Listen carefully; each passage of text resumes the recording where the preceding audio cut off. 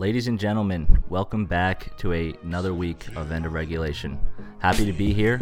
It's Tuesday, November 19th, 2019. This is episode 36, Gronk's Beach 2020. Happy to have you guys all back. Excited to have a stew crew here. Took a week off. Potentially might start running this bi-weekly unless you all pick up the fucking slack and start listening. Click to subscribe. So, to entertain you and make sure that you guys do so, let's introduce the minds behind the podcast and the crew that's thinning the herd. Coming to us live from Richmond, Tommy Lasagna, how we doing? It's good to be back.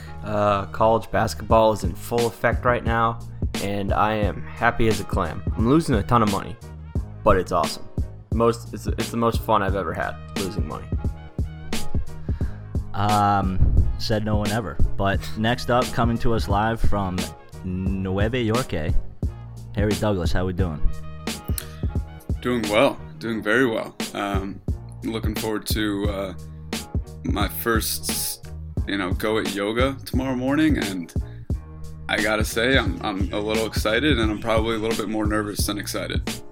So go ahead and inform our listeners on what you're partaking in tomorrow morning. So it's called hot yoga, and apparently it's in or Bikram yoga, as Gardner, told me earlier. They could be different, but I don't know, but I think it's just doing yoga in near sauna temperatures.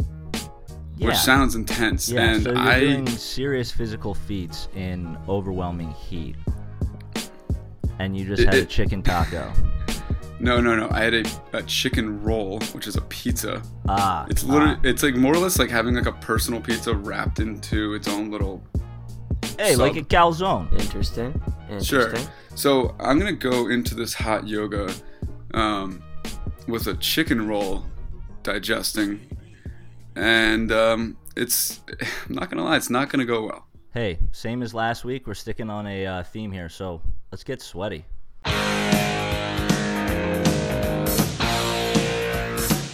I think Joe Flacco is actually a very elite quarterback. I'm supposed to be the franchise player, and we're in here talking about practice.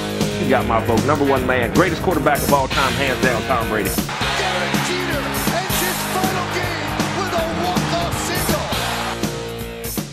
single. You should definitely drink some coffee. Wake up at 5 and chug coffee. Start drinking water now. Get it out. No, I should take a deuce before showering. Yeah, don't eat anything or drink anything. Just completely neglect yourself of all sustenance. I truly can't mess around with this. This is kind of. If you throw up, it'll be the highlight of my year. I'm either gonna throw up or pass out, and I'm hoping that those are the only two options. Best of luck. All right, well, let's kick it off. All right, ladies and gentlemen, the agenda for you, so you know what is coming at you like a train off the rails. We've got some banner for you. We've got a question corner. Going to talk a little bit to the co-hosts about some thoughts. We're going to do some Instagram updates, Gronk Beach, hence the title, our thoughts on male teachers and more. We're going to talk about the NFL, some updates to talk about Kaepernick, Antonio Brown, Gronkowski, and the future of Phillip Rivers. We'll also sum it up with some world of sports, that being college basketball, and a little bit of drama in the MLB. So let's go ahead and get things rolling. Warm the tires up. Question corner here for you.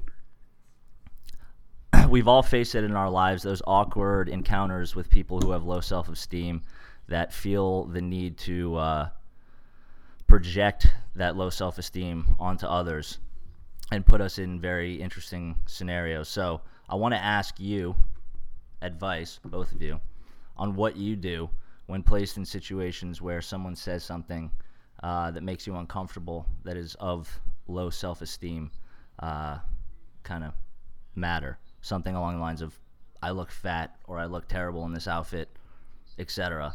Something that nobody likes to fucking deal with. And as somebody who doesn't like to deal with it, I kind of shy away from it. I awkwardly laugh. I'm like, ha ha ha. That's very So- reassuring. How are you supposed to? Are you supposed to be like? I mean, especially if they like do look kind of fat. You don't want to lie. You don't want to be No. dishonest. Have you never dealt with this situation? No, dude, I get like weirded out when people make little like jabs at like, oh, I'm gonna jump off a bridge, or like I'm gonna fucking, you know what I mean? Like that shit kind of like weirds me out. I'm like, okay, let's fucking take it easy. Or they bring up something just really dark in a with no context. They're like, yeah, man, you know, my cousin got hit by a bus on a day like this. It's like, whoa, dude. Yeah, it's like, Where do we pivot this conversation to now?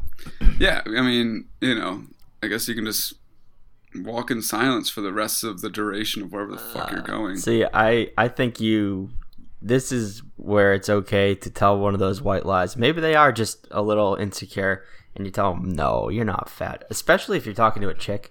The number one thing is you never, ever, ever, under any circumstance, I don't care who it is, you're never like, yo, chick, you fat, you large. Yeah, No, shit, okay, that's obviously, fair. but like, Okay. how do you dance around that? Because first of all, if they're expressing this, you know, insecurity, they're looking for or fishing for a compliment, and like, fine, I'll give it to you, but it's just a weird scenario. It's just what some people need, you know? You're like, nah, you look beautiful. You're gorgeous. Let's Well, let's go. That's why do we you got guys- people like you, Tom. Let's go get some food. I'll get a steak and we'll get you a garden salad or something. Yeah. Do you guys have any friends that like guy friends that ever make comments like that? I mean, you kind of do. Not don't call him out. Not by name. Oh, not No, you. I mean, yeah, not I've- you. I've my known- my friend Haroldson Crimes. You don't know. I've yeah. No, I mean, no. I've encountered people. I won't out them, but you know, that have said like, oh man, I suck at this, or I'm no good at that. I wish I was better at this. It's like, Yeah, All right, that's not the man. same as one of your guys' friends coming up to you saying, "Man, like, do I look fat in this shirt?" yeah, you do. I mean, You yeah. look If like it's, if it's shit. one of my boys, I'm like, yeah, dude, that's not a good look for you. Yeah, You look like because ass. you're looking out for Right, it. right. It's all about the perspective of who you're talking to. But yeah, most of the times, to circle back to our main point here, I'll more than likely just diffuse it and be like, no, you don't. You look great. You look great. I love you. It's very I love nice you. of Well, Tom. there's the advice: is just diffuse every time. Because you Deflect, don't know deflect. you don't know what somebody, unless they're like your boys, like you said, and you're looking out for them. You don't really know what somebody's going through, so there's no reason to shame them. Next time somebody does that, just say in response, "Have you ever heard of end of regulation?" Actually, Yeah, yeah, it's a good They'll call. get their mind Just right deflect off the it. conversation, and they're like, "What? What is this?" And then they got to look it up, and then they're hooked. Yes. All right. Yeah, that's a great call. Speaking of end of regulation, as you all know, we run not only a podcast but an Instagram as well to keep you guys entertained 24/7. Recently, after testing it out in Canada and other parts of the world, the globe, not flat, they have gotten rid of likes. And I gotta say, from a personal standpoint, I don't really care because I get shamed by my sisters who have 1,200 fucking friends and get 500 plus likes on every photo versus my 40. But from a business standpoint, when you're trying to run something without those likes, it's pretty detrimental to a brand. So, I don't know if it is.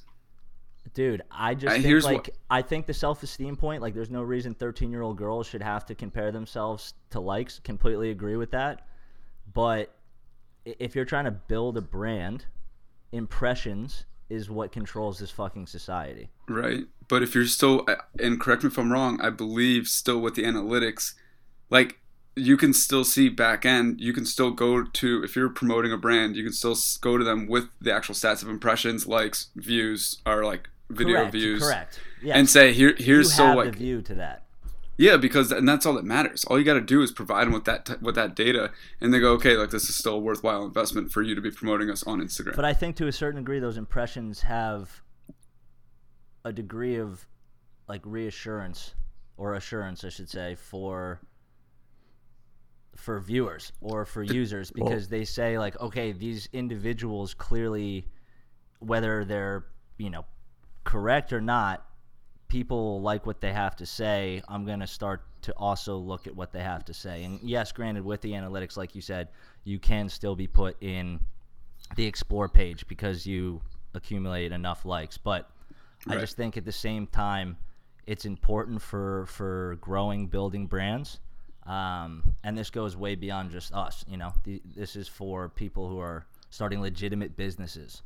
But that's just me. I think it's a really good idea. I think like you can differentiate it. Like you see it on Google. There's business drives and there's personal drives. You're uploading dick pics to one and you're uploading your resume to the other. That's exactly Sometimes right. both. And I think it really comes down. I think it really comes down to like, do we think that people are more inclined to like photos now that there isn't a history of you liking the photo? I mean, there is a history on your own personal end, and I guess someone, if they really wanted to comb through like hundreds of thousands of likes, if it's like a big account, could find you, and technically.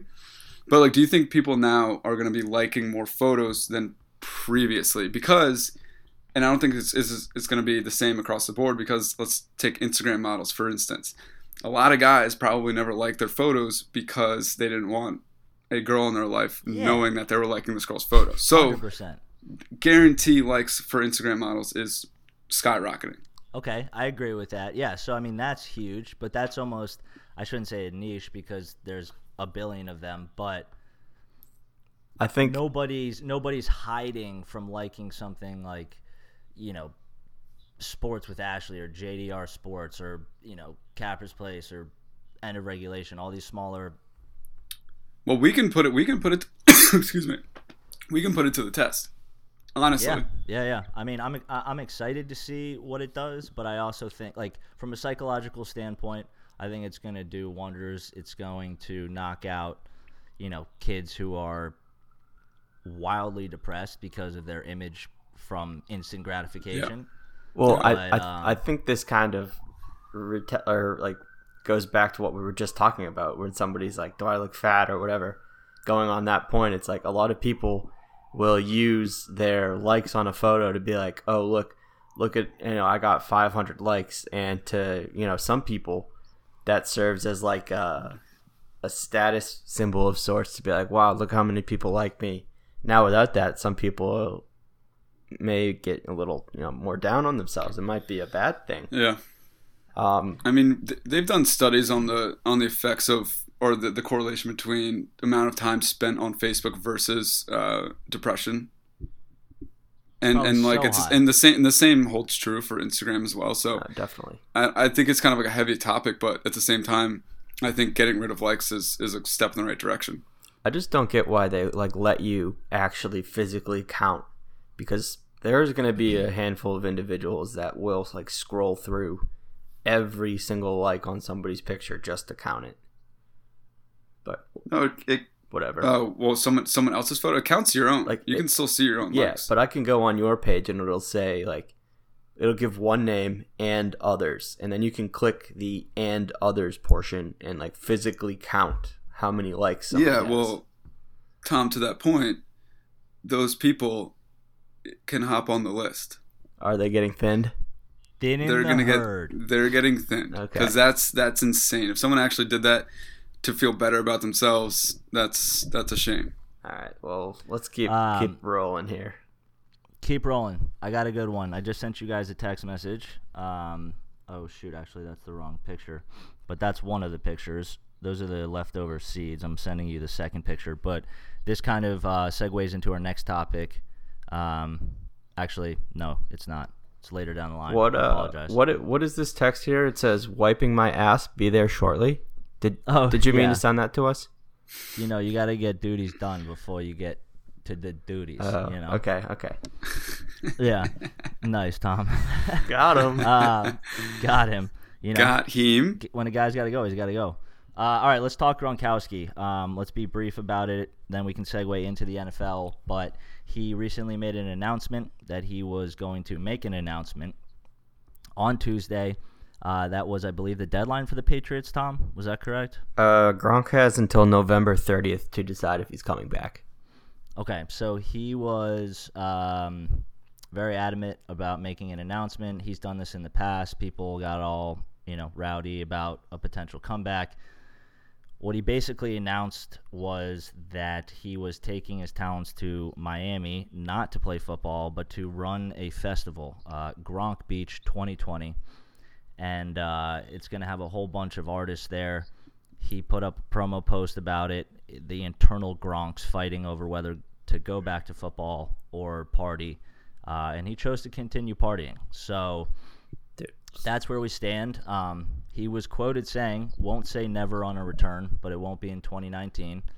Want to get your guys' thoughts on all of this because we had a little bit of a chit-chat about it earlier. I am done with Rob Gronkowski. Fuck Gronk. And this has nothing to do with him like, oh, maybe I'll come back, maybe I'm not. Okay, I don't even need you to make up your mind, but just like stop holding it in front of my face like you are coming back. Because all week he was talking, he like retweeted something to Brady about like, I don't even know, some bullshit. But he like retweeted Brady and Edelman and like a few other players. It's like, we doing this, boys? We doing this? And then even in this stupid fucking announcement video, which you can find on his Instagram page, it's like he's playing like good Gronk, bad Gronk. And like the good Gronk is like, go play football. And the bad Gronk is like, no, let's go party with bitches and do drugs. And like the fact that he's just using the possibility of like, no, you should go back, you should return. Like it shows that he's like well aware of it. And he's like purposefully just using it to build promo for himself. And that's something that I don't like. It's something that Patriots Nation has as a whole responded very negatively to. And if I'm Robert Kraft and Tom Brady, who have been lobbying and pleading with him to come back for months now, this may be the last straw. Because when he's like, I want to come back, they might just tell him to go fuck. What's crazy is a lot of these athletes go into the NFL and then they build a brand for themselves. Gronk has left the NFL and used the NFL to make a brand for himself. Dude, it's unreal. He's on like, Thursday Night Countdown. He's on all the like Fox preview shows with like Terry Bradshaw and, that whole squad. And it's just like he's so still intertwined. But he's the biggest, like, dumbest idiot. I know those are terrible words to describe a big dumb idiot, but it's literally like the best I can do. I don't get it. I don't understand why he's doing this to us, and I don't know. I hope he enjoys being in Miami when we win a fucking ring without him. At least he said he's not coming back in 2019. Or Tom. Or he's a genius who makes about 10x the amount of money all three of us combined make. Yeah, there's obviously think about that? No doubt about that. Are you calling Rob Gronkowski a genius? Do you believe that? I think Do you really believe that? I think he's using his popularity and fame to his advantage to continue making money and having fun while doing it. That's just the way I see it. I do understand. You're a Patriots fan, you have bias. Of course you do. Yeah. Like, of course. Yeah, but and somebody of course, who doesn't have bias, I think it's ridiculous to continuously fuck with a extremely loyal fan base and a team that was loyal to you and provided you this outlet to do this fuckery that you're doing. Right. And that's just kind of where I see it from. It's almost like a principle thing. I don't care. He's living the fucking dream. The guy's living the life. Every guy wants to be Rob Gronkowski. I don't know necessarily about his IQ, but they take everything else. But I think I was born with a higher IQ than Rob Gronkowski. To be doing this to a city, to a team, to an organization that built everything that he has today is. Come on, boys. Let's call it what it is. The guy helped bring three Super Bowls to New England. Like, what more do you want? You want another Super Bowl, I guess, but it looks like they're doing just fine without him. I don't know. 3 Super Bowls, man. Have you seen our offense recently?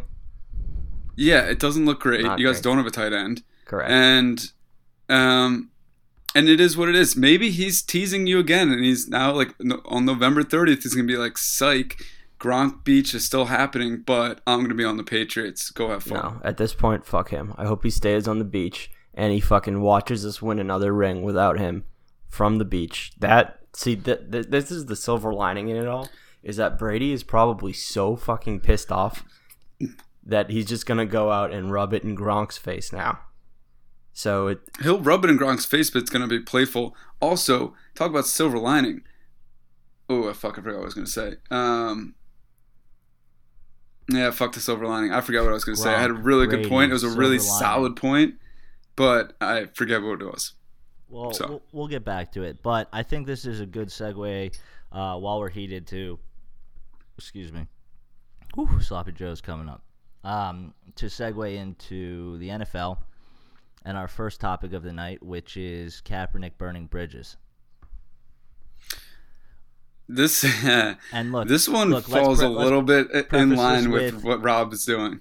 Yeah, 100%, 100%. But let's preface that we leave politics at the door. This is coming at it from a sports mind and a marketing mind.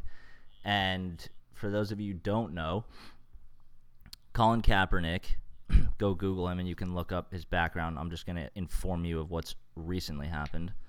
Had a workout set up through the NFL, which was a massive stride in their relationship. It was set up in an NFL facility. They were going to have, I believe, NFL receivers there. But I believe it was contingent on there being no media and press or their media and press. It was something that disrupted the Kaepernick camp. They canceled, I think, like hours before. Moved it to a high school in Atlanta. And they used their own receivers, brought their own media and press. He followed up with a speech that went viral, which is basically said, "I've been ready and I've been denied for 3 years." And he's ready to be given his opportunity by any of the 32 teams. And took a jab at the NFL, saying that, he made this decision because they weren't being transparent. And, I think there's never a time in my life where I've ever agreed with Stephen A. I agree with that. But his fucking rant about Kaepernick taking advantage of this whole situation and not caring about playing football, rather controlling the narrative, it hits the nail right on the head. Oh, yeah. I think if this guy really wanted to come back and play football, and people can say, like, oh, my God, there's so many better – or he's better than so many current starting quarterbacks and backup quarterbacks. You're kind of just missing the point of the whole thing. I mean, for an NFL team, Colin Kaepernick decided to make himself a divisive character in society, in the sense where he's standing up for something he believes in. But in terms of the business model of a football team, if someone decides to sign him, you're risking a lot of ticket sales. You're pretty much going to split your fan base up between people who are for his message and people who are against his message, because football is an American sport. There's a lot of people who take a lot of pride in the flag and everything it stands for and don't appreciate someone doing what he's done. Right. So that's the reason why, like, that for 3 years this has gone on, because NFL teams just don't want to touch it. For them, it's just bad for business. And regardless, and now we're at the point where everyone's like, tempers have kind of cooled off, and he gets this opportunity. It's all set up. The NFL bent over backwards to get this guy everything he wanted. His own receivers, these liability waivers, and that's really what broke the straw on the camel's back. Was that, not all the liability waivers were signed. So 3 hours before, he was like, okay, we're changing the location. It's going to be at this high school outside of Atlanta. It's going to be my own guys. Media is allowed in. And, he wears the Kunta Kinte shirt, all that stuff. So, it just shows that the guys, he kind of went into the darkness for a while in terms of, like, just his fame and his message. And he used this platform that the NFL literally put on a platter for him, to get back into the spotlight. And when you piss off Stephen A. Smith and Jay-Z, two guys who are pretty pro, like, equality and all that and social justice, you're doing something wrong.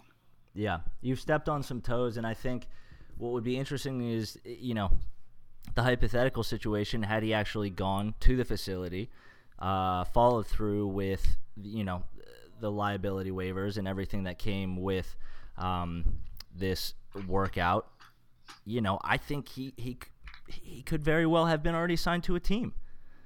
But again, as everyone has alluded to, he doesn't care about playing football. This is continuing to build his brand, and again, like Harrison said, that's fine. If that's what you want to do, that's great, but don't disrupt a fan base and don't take advantage of a message that you sought out to spread, because at this point, that's what he's doing. He's taking a group of individuals that rode with him, and he's now just, Yeah, profiting off of it. It's unfortunate. One of the things that I think was dude. Well, no, but this is going to get Nike money back ad? in his pocket.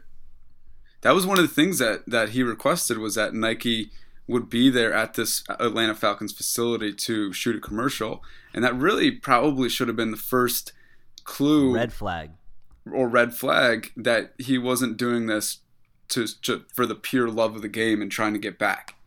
Like, he was still doing this to profit and create, his own content around his Nike campaign to ultimately make more money. I guess my question is, what was his long-term play here? Because if he had gone back and continued these shenanigans, if he had gotten picked up by a team, I mean, he would have just, again, been released and blackballed. And it's like, okay, you've now replicated the process and you're back at square one. Yeah. So, I don't necessarily understand the play here. We'll see how it plays out. We'll keep you up to date.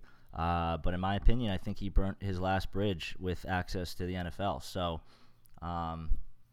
nice little pun here. He fumbled that opportunity pretty badly. So, let's move on to somebody else who has got hands like feet right now, and that's Los Angeles Chargers quarterback Philip Rivers.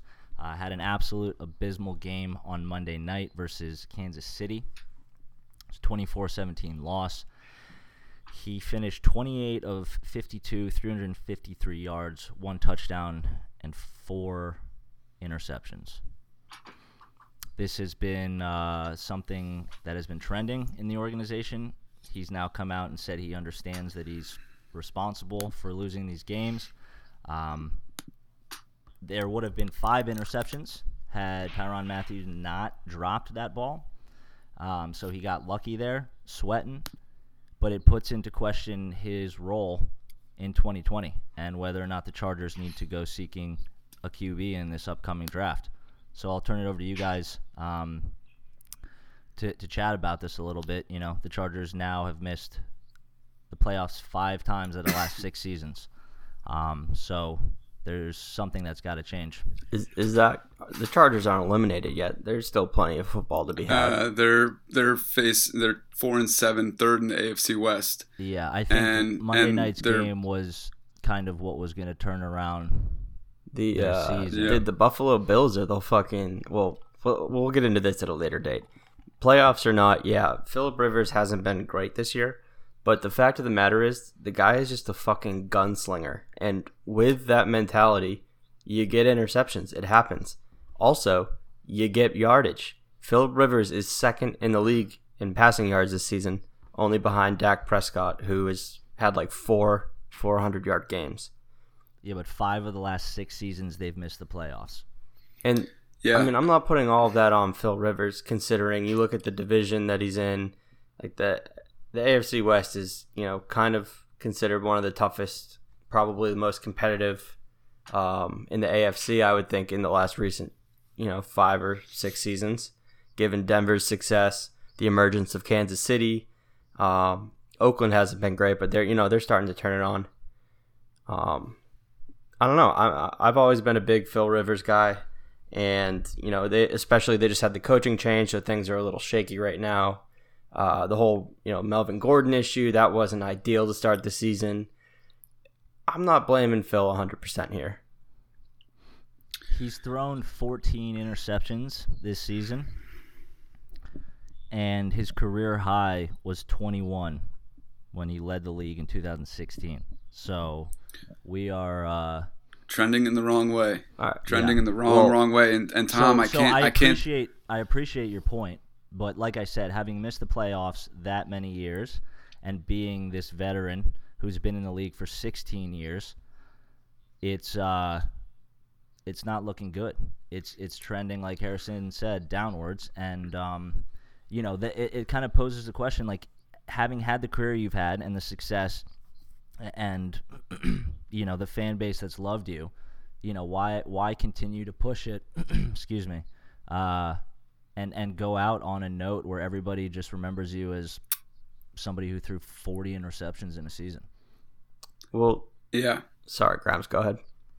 I mean, I just got to say, Tom, I got to disagree with you. I mean, I don't really know why you're defending Phillip Rivers, but you are. I mean, what is, other than stats, like, what has the guy done to bring overwhelming success to the Chargers? The guy's never won a Super Bowl. I don't think he's got a very good playoff record. I don't even know what his playoff record is. I don't think they've been in the playoffs very often.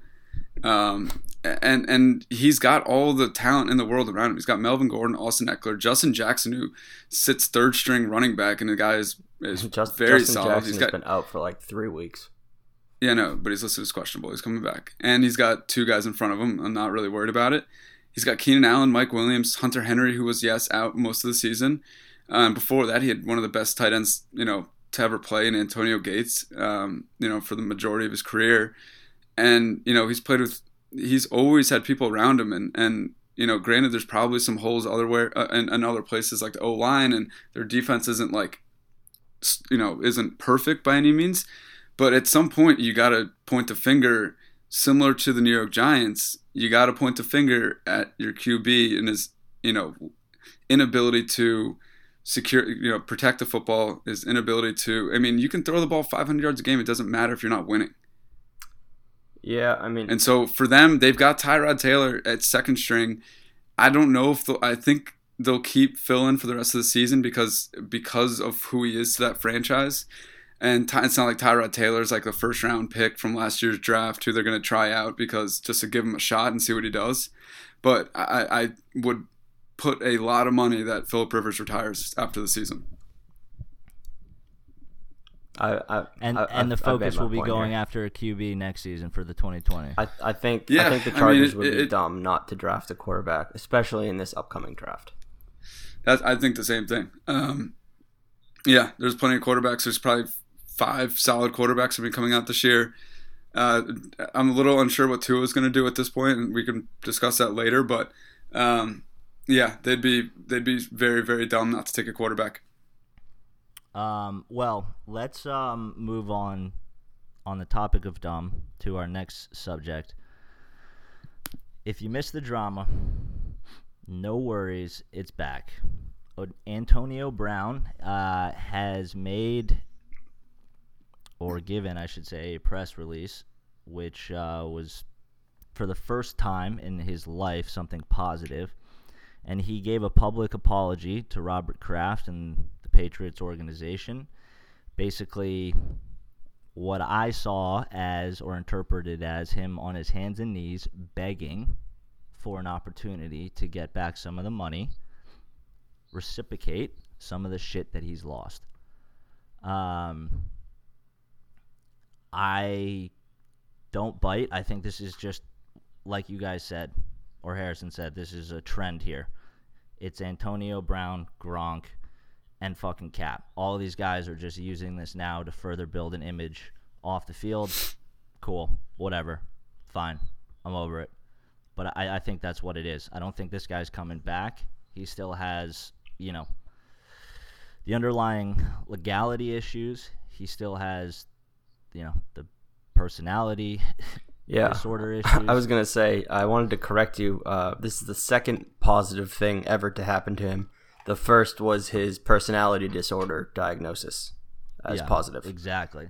So second positive thing. I think whatever doctor he's been seeing just loaded him up on the maximum dosage of lithium and brought him back down to earth. And he's like, oh, fuck.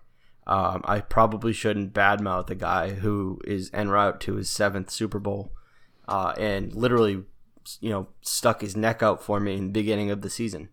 Unfortunately, yeah, he's fucked. Nobody's going to pick him up. If the Patriots aren't willing to fuck with you, then that's that. You're done.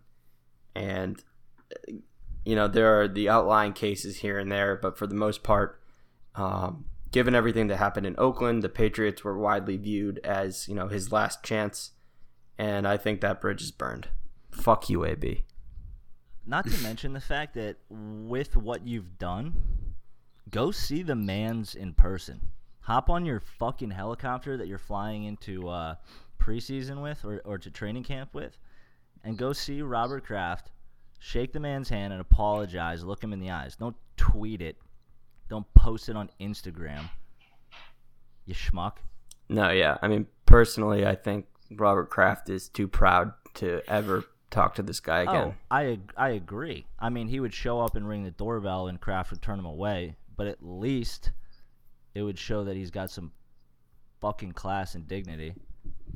But I honestly think he was laying in bed and this all just, like you said, came into fruition. He was like, holy cow, I've destroyed the entirety of my career. All right, well, let's move on to somebody else who has potentially destroyed their career, and that is Myles Garrett. We are talking about the aftermath. You all already know the story, the infamous helmet smash. We want to talk to you a little bit about the response after the fact, the Steelers versus the Browns, and how they dealt with it. It kind of sums up their organizations as a whole. Freddie Kitchens was quoted saying, "We stand by Myles Garrett." Mike Tomlin was quoted saying, "We take full responsibility for our actions." I think this is a testament to the fact that Freddie Kitchens and the Browns organization are scumbags. They're standing behind a guy who has done something that we have never... I mean, this is something that you... Like Billy Madison took his skate off and tried to stab another player. Like, he took equipment off of another player and used it as a weapon. If you were in the real world, you would go to prison. But this is the NFL, so it's fine. Everybody's already been to prison. Yeah, exactly. He has been suspended indefinitely.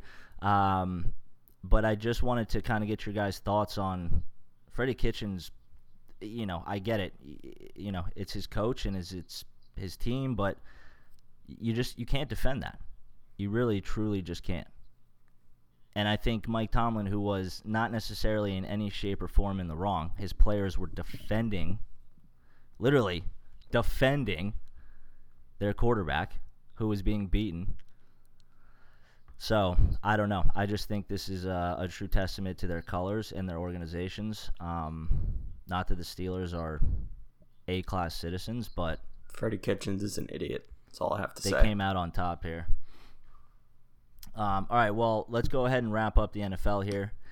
Just wanted to throw out the Thursday night football game coming up, Colts versus Texans. Wanted to get your guys' opinions on it, see if you have any ideas on this game. Maybe put some money in some people's pockets. Don't know if you have any thoughts. Yeah, I think judging by last week's performance with Indy, I just feel like they're going the wrong way. They're trending down as far as trending goes. And I think Houston's kind of, they're in a point where they really need to, like, every win's going to count. And I think that's a blanket statement. But I think when you look at it, Indy's just banged up. I think, you saw Marlon Mack is out for about 4 weeks. He got surgery on his broken hand. T.Y. Hilton has been out for a couple weeks and kind of has been in and out of the lineup for most of the year. Eric Ebron, questionable. And so with that said, I think Houston's a more high-powered team. Indy's defense is going to be what's going to be able to keep them around and keep them in the game. Tom, are you seeing a line for this game yet?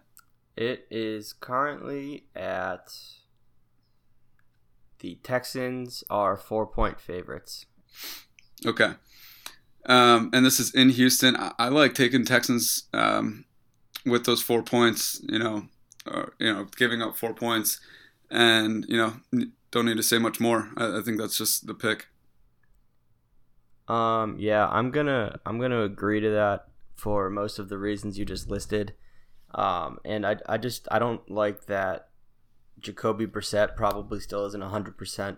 And I think we saw that this past weekend. The Colts ran for 264 yards all over Jacksonville.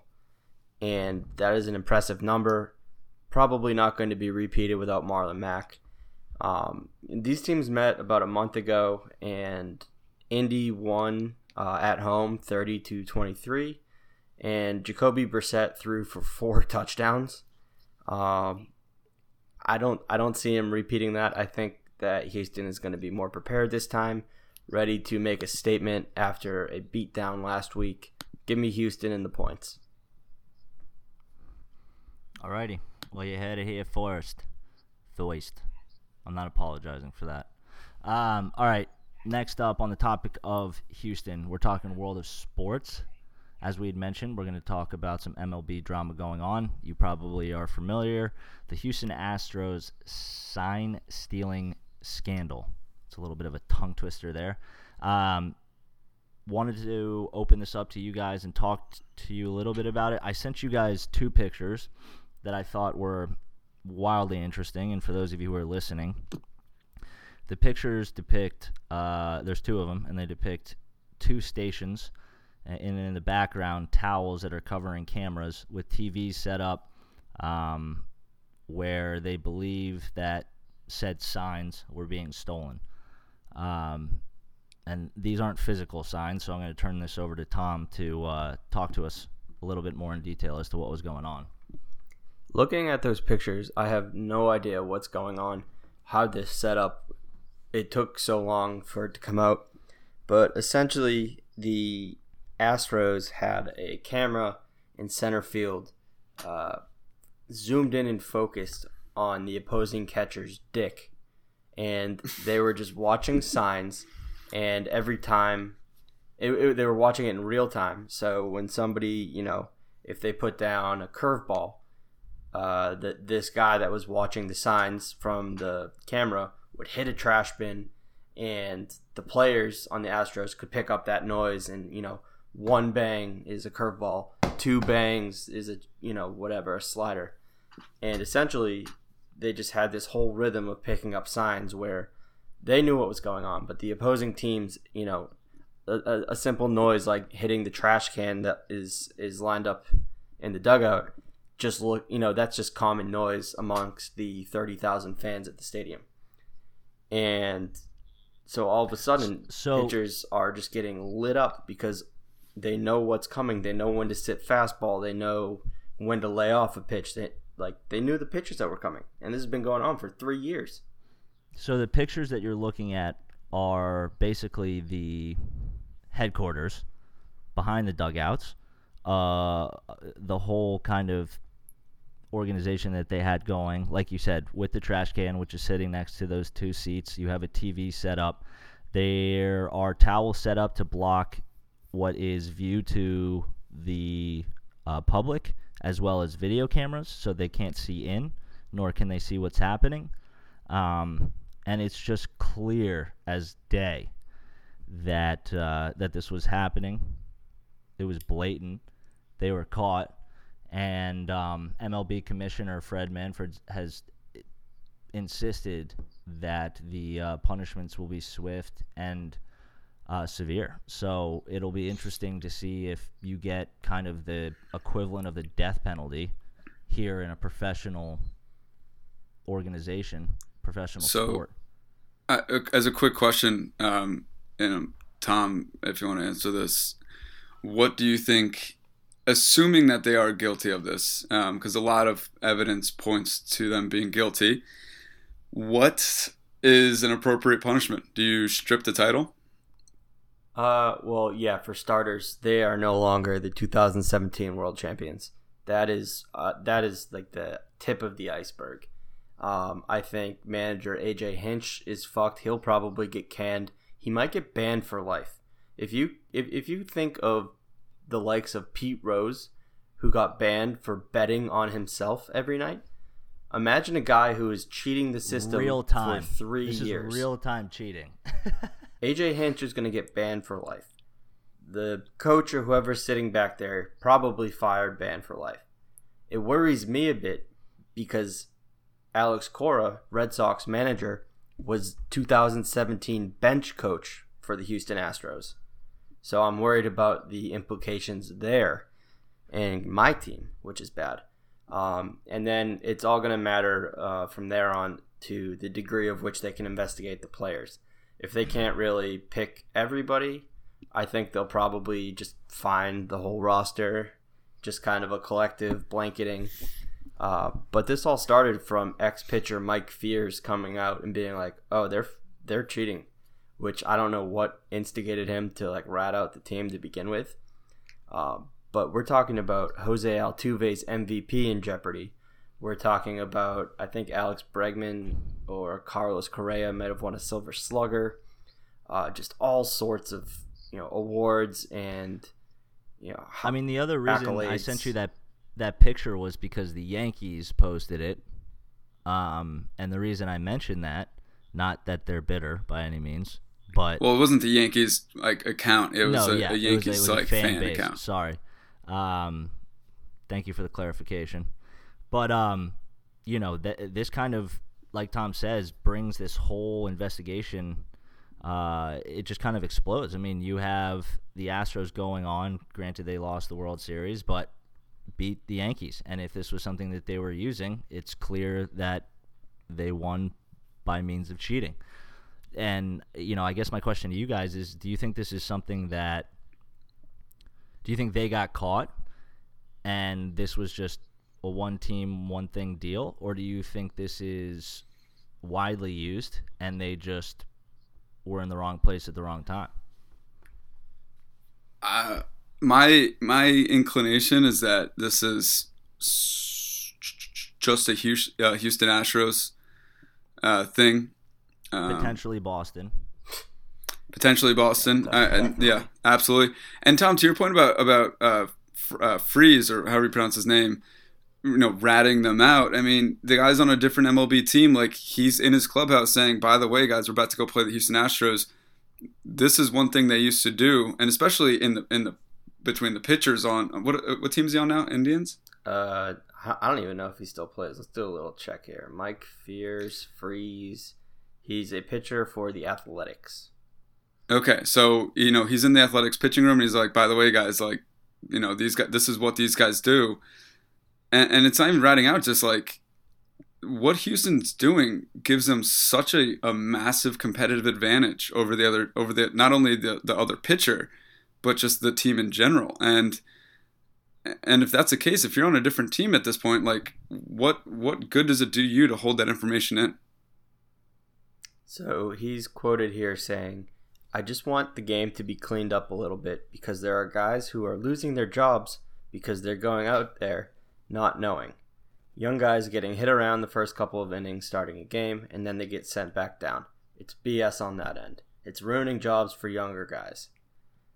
He says a bunch more. Very good point to be made, although it seemed to benefit you pretty well in 2017, Mike. Yeah, right. But I mean, with that being said, if this is the case, he'll be stripped of that title, and so I don't think he genuinely cares. No. Well, that's very legitimately taking the moral high road. Yeah, and or high ground. I'm glad to see it because to Harrison's point, this seems to be just a Houston Astros thing. Potentially Boston. Potentially Boston. But also on this note, this just goes to show you how fucking filthy Steven Strasburg and Max Scherzer are. These guys knew what was coming, and they still couldn't hit it. Shout out my Nationals. Yeah. Shout out Max Scherzer. Shout out Steven Strasburg.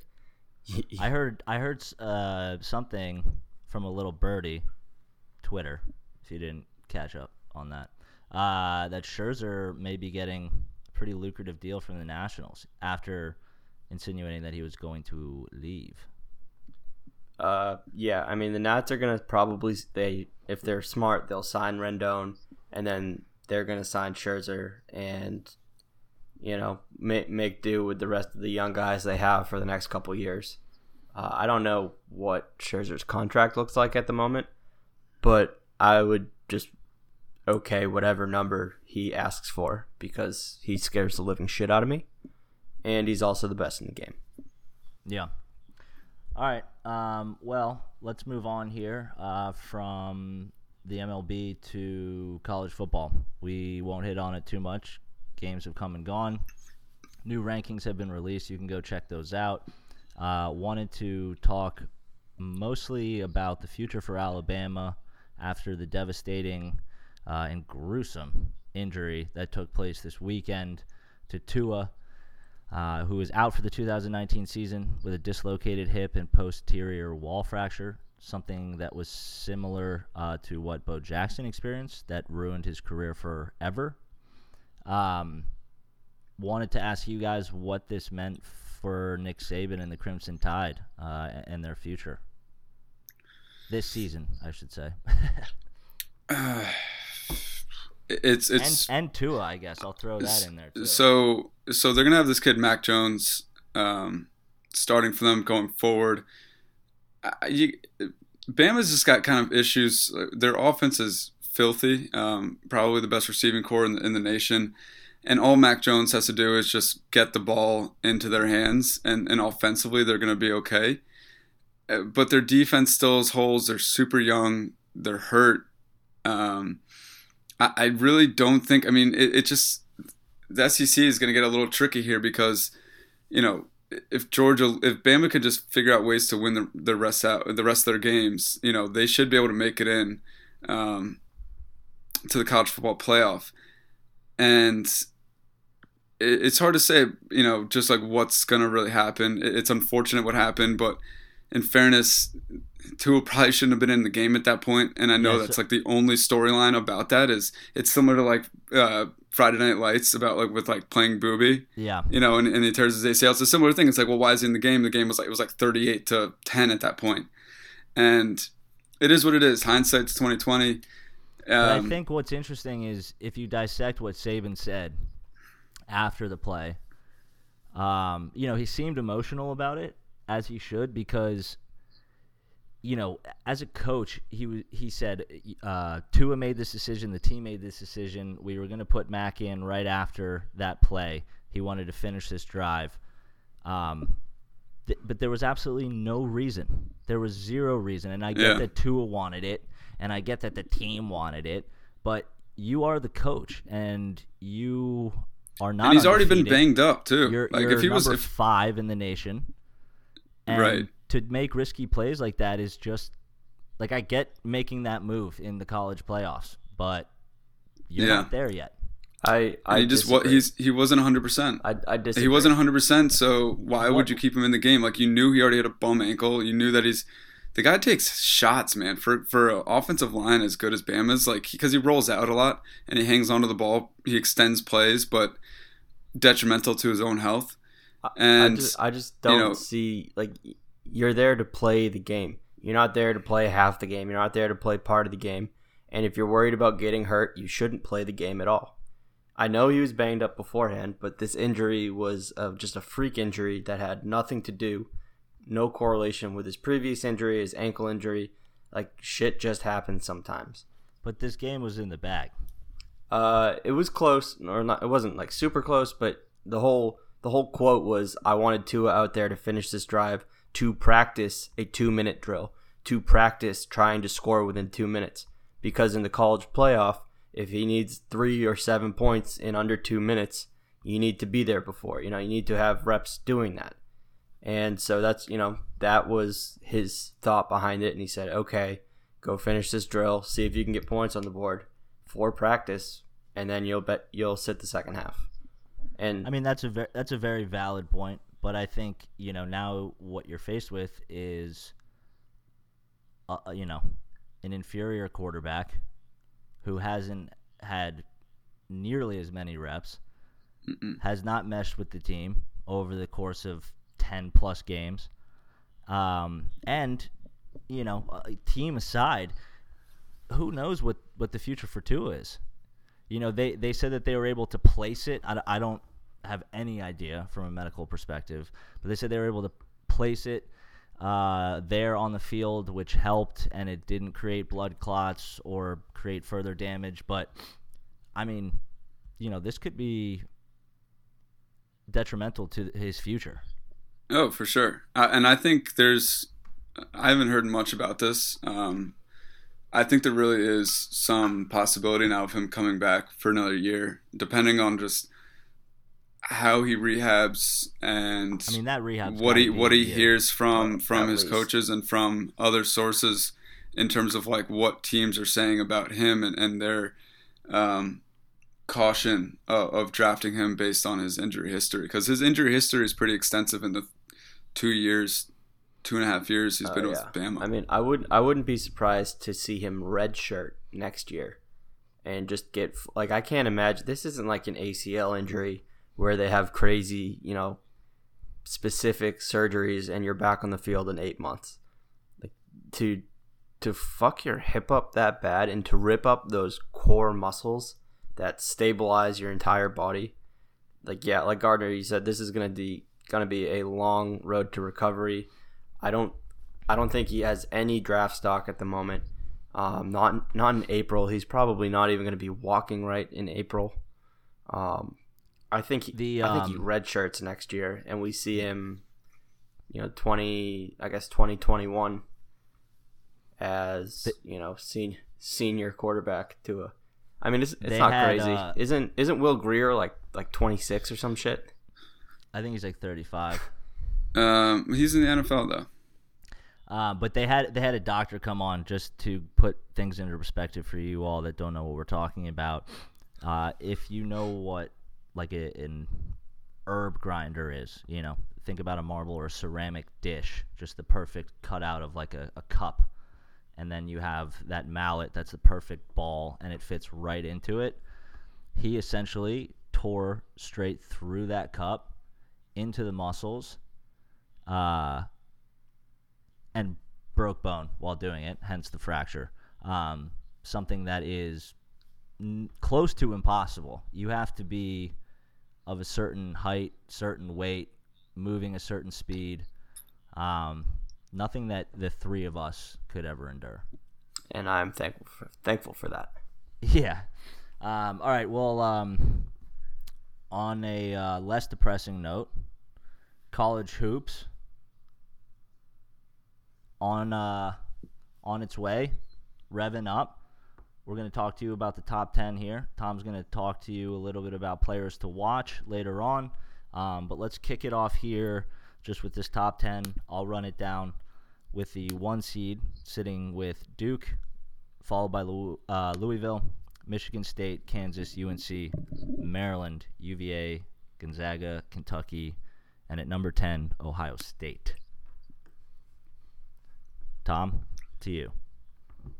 That's your list as of now. Kentucky's a little low because they just lost to Evansville in a massive upset. They dropped 8 spots from the number 1 seed. But Duke, Michigan State, Kansas, and Kentucky all played on opening night. So make what you want of it there.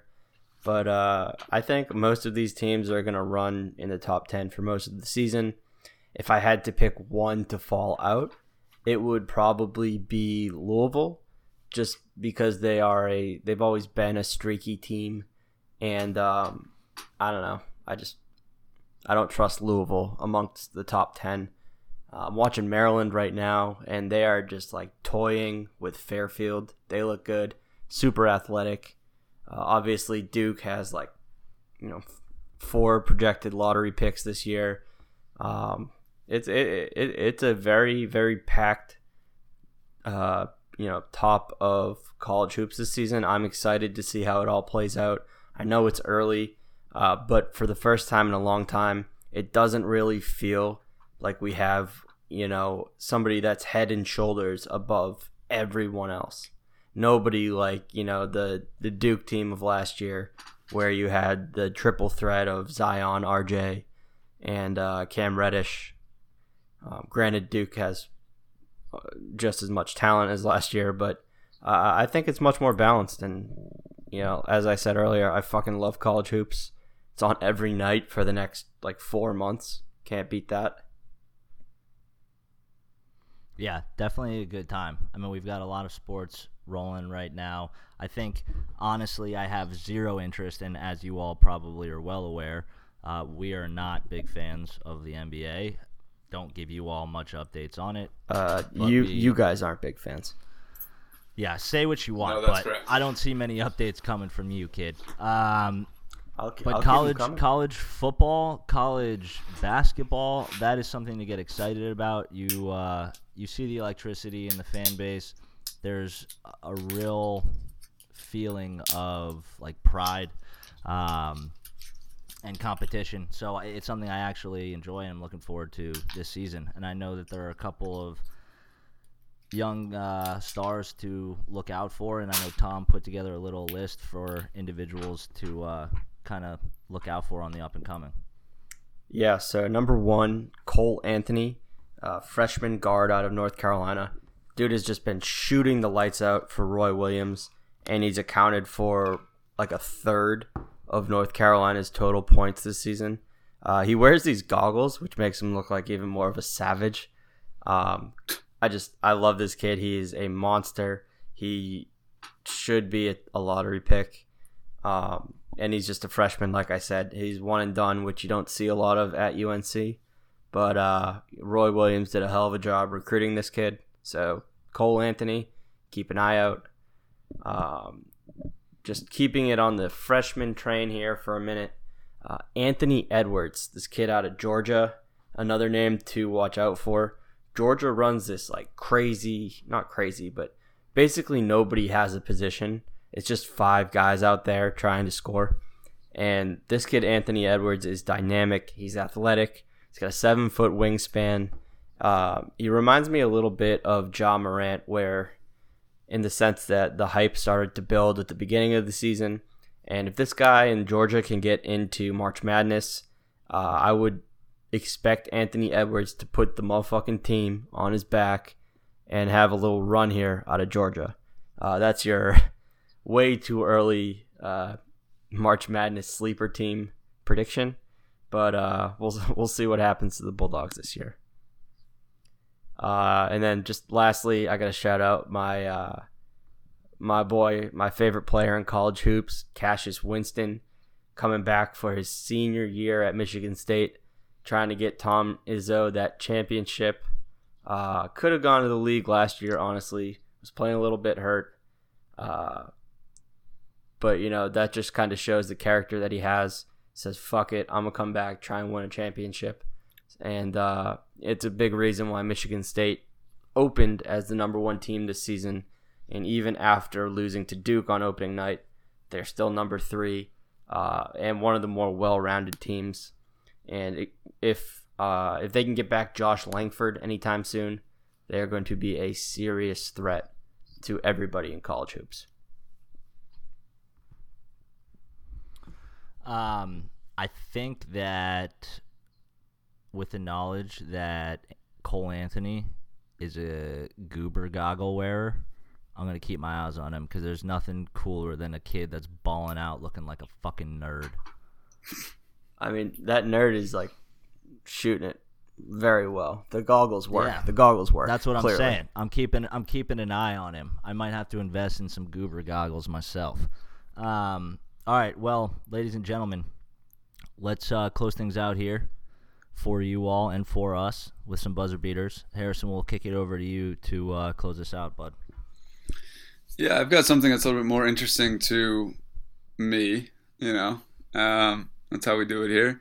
And I came across this article recently that if Bama is unable to make the college football playoff, there is a pretty real chance that Miami will be selected to play in the Orange Bowl versus the Crimson Tide this year, in which case I will be going to Miami not once for Gronk Beach, but twice for the Orange Bowl. And honestly, it's brought a little bit of life back into me. Miami's season's been a little bit average, a lot of ups and downs. They seem to be figuring it out. So if they're able to win out, the reason why it works is because since there's only one ACC team that's going to be selected into the college football playoff that's contingent on Clemson making it, which I think they're going to do. Then the Orange Bowl essentially just gets to select who they want to play in the Orange Bowl from the ACC. And what better team to do it than the team from Miami in terms of selling out the stadium. And if it's against the Crimson Tide, you better believe your boy is going to be in Fort Lauderdale or wherever the hell that stadium is. So drunk. Just not desolating smog. Just not completely sober. And I think that's sick. And not to mention, if that is the case, Miami does open the season next year against Bama as well. Ooh. Yeah, it looks like Miami has a tough one at Florida International this week. And then it's going to be a tough one. Out against Duke. So Miami's looking to roll into the Orange Bowl at 8-4. Quietly at 8-4. Not bad. Quiet. I think their over-under this year was 8. We'll have to go back and check our Cabbage Place podcast. Yes. Do our homework on how we did. All right. Well, do you have any other buzzer beaters? No, sir. All right. I got two real quickies. One, VCU basketball. Keep an eye out for them Rams coming in at number 21 in the AP Top 25 poll after handing it to Will Wade and the LSU Tigers this past weekend. Your boy was in the house, and we have one of the most complete teams in college basketball, loaded with seniors. We run like 8-9 deep with confidence. We got one of the best freshmen, best names in all of hoops, Bones Highland. Dude is just an elite scorer, 4-star recruit, freshman that just fits in seamlessly with our old guys. We don't really have that like one or two like killer players, but we play a great team style basketball. And I think this is the year. I think this is the year VCU makes their run. We are poised. We are, battle tested. We had our run last year that got cut short by the 50-foot tall Taco Fall. Nothing you can really do about that. But keep an eye out for them Rams. And lastly, I know you guys, well, I guess you'll see how he did, but Carmelo Anthony is back in the NBA, signing with the Portland Trail Blazers and playing tonight. Boo. He looks good, too. Say what you want about Carmelo. The guy is a fucking baller. Carmelo just balls. He's not a teammate. He's just a baller. He's a ghost, man. He's the ghost of the NBA. He just never disappears. It's because he's nasty. But I'm excited. I think he's kind of accepted. He had some differences with, I guess, every team he's ever played for. But actually, I take it back. He looks like shit. He started off hot. He's 4 of 14 shooting for 10 points. He's minus 18 on the night, and they're losing to the Pelicans by 11 points. Tom, I also got to say, for the seats that you had, just pitiful coverage on end of regulation for the VCU matchup. I blame the alcohols. You know what? T-Pain said it best. All right, well, that is all for tonight. Thank you, as always, for joining us. It was a goddamn pleasure. I love being here every week with you all. Make sure that you go ahead and click the link in our bio or check us out on iTunes or Spotify and subscribe, or both. That works for us too. We would love to have you. Please go and follow us on Instagram and Twitter. We will make sure not only to keep you educated and informed, but also entertained. And lastly, as always, we want to make sure that we serenade you on the way out. So, for music history, on this day in 1996, Mobb Deep released their third album, Hell on Earth. So, ladies and gentlemen, enjoy. Peace. Yo, the saga begins.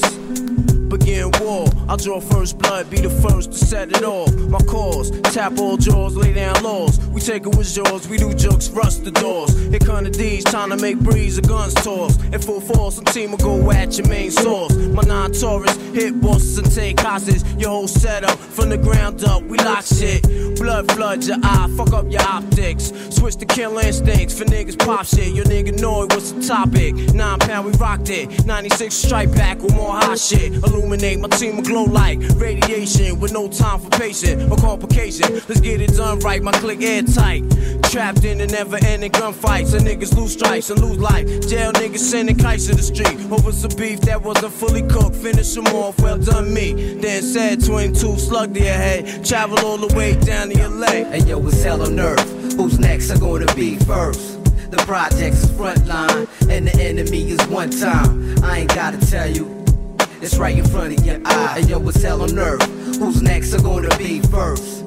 The projects is frontline, and the enemy is one time. I ain't gotta tell you, yo, it's right in front of your eye. We rep the QBC, nigga rep yours, this is all love. Millie stacked down, heavily guarded by hollow tip slug. Then crack down, I wanna be thugs, adapt the gas sound, and bow down. Slow the fuck up, see how I'm found now? Articulate, hitting body parts to start shifting shit. Never hesitate, it's the rap game unlimited. Sign my roster, we can do this, forever infinite. Then reminisce, 20 years later, how we was getting it. Either with me, go against the grain, you better hit me. Legging me, you're robbing me, niggas better body me. Cause it's a small world, the niggas talking like bitches. Bitches singing like snitches, pointing you out in pitches. Cause she rep the QBC faithfully, player hating me. All that bullshit is just making me more the better. To concentrate on getting cheddar. Your shorty set you up, you better dead her. I told you, shape and mold you, son you, then I hold you. Like a pimp, mind control you, double edge, blow you, handle BI like I'm supposed to. The click is coastal, international, you local. Bacardi mix, physically fixed. Hit you with shit that'll leave a loose nigga stiff, properly fixed. Son, I solved them, pulled them in my world and involved them in chaos. Walk the beat like around the wake cops, the average pissed out. QB City dog, fall the part 3, Gotti Gambino and Ty Nitty. Scarface, rest in peace. Who's next are gonna be first? The projects is frontline, and the enemy is one time. I ain't gotta tell you, hey yo, it's right in front of your eyes. Hell on earth, who's next are gonna be first? The projects is frontline, and the enemy is one time.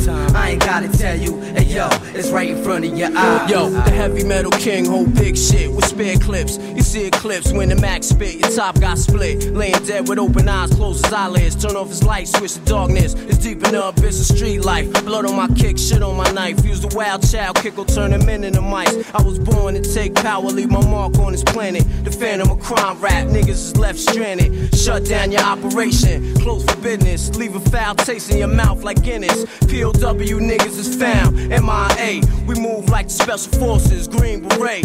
Heavily around my throat, I don't claim shit brand new. Back in 89 the same way. The guard P, walk with a limp, see. But simply to simplify shit, no man could go against me. Test me, you must be bent, G. Don't tempt me, I had this full clip for so long, it needs to empty. The reason why I full for so long, cause I don't waste shit. You properly hit, blood in your mouth so you can taste it. Quiet as kept, I lay back and watch the world spin. I hear thugs claiming that they gonna rob the mall when they see us. I tell you what, black, here's the issue, it's a package deal. You rob me, you take these missiles along with that. I ain't your average cat, fuck rap. I'm trying to make cream and that's that. Whatever it takes, I have it, got to go down. 4 mics on stage, a motherfucker 4 pound. Speakers leaking out sound, and niggas leaking on the ground. I could truly care less, the guard gon' get his. Regardless, blow for blow, let's find out who hit hardest. This rap artist used to be a stick up artist. Sometimes I test myself, see if I still got it. Alive niggas stay on point, never disregard shit or forget the essence from which I emerged. PS6 and say that bullshit for the birds. Live up to my words, if I got beef, niggas coming in herds. We flush through your clique, get purged.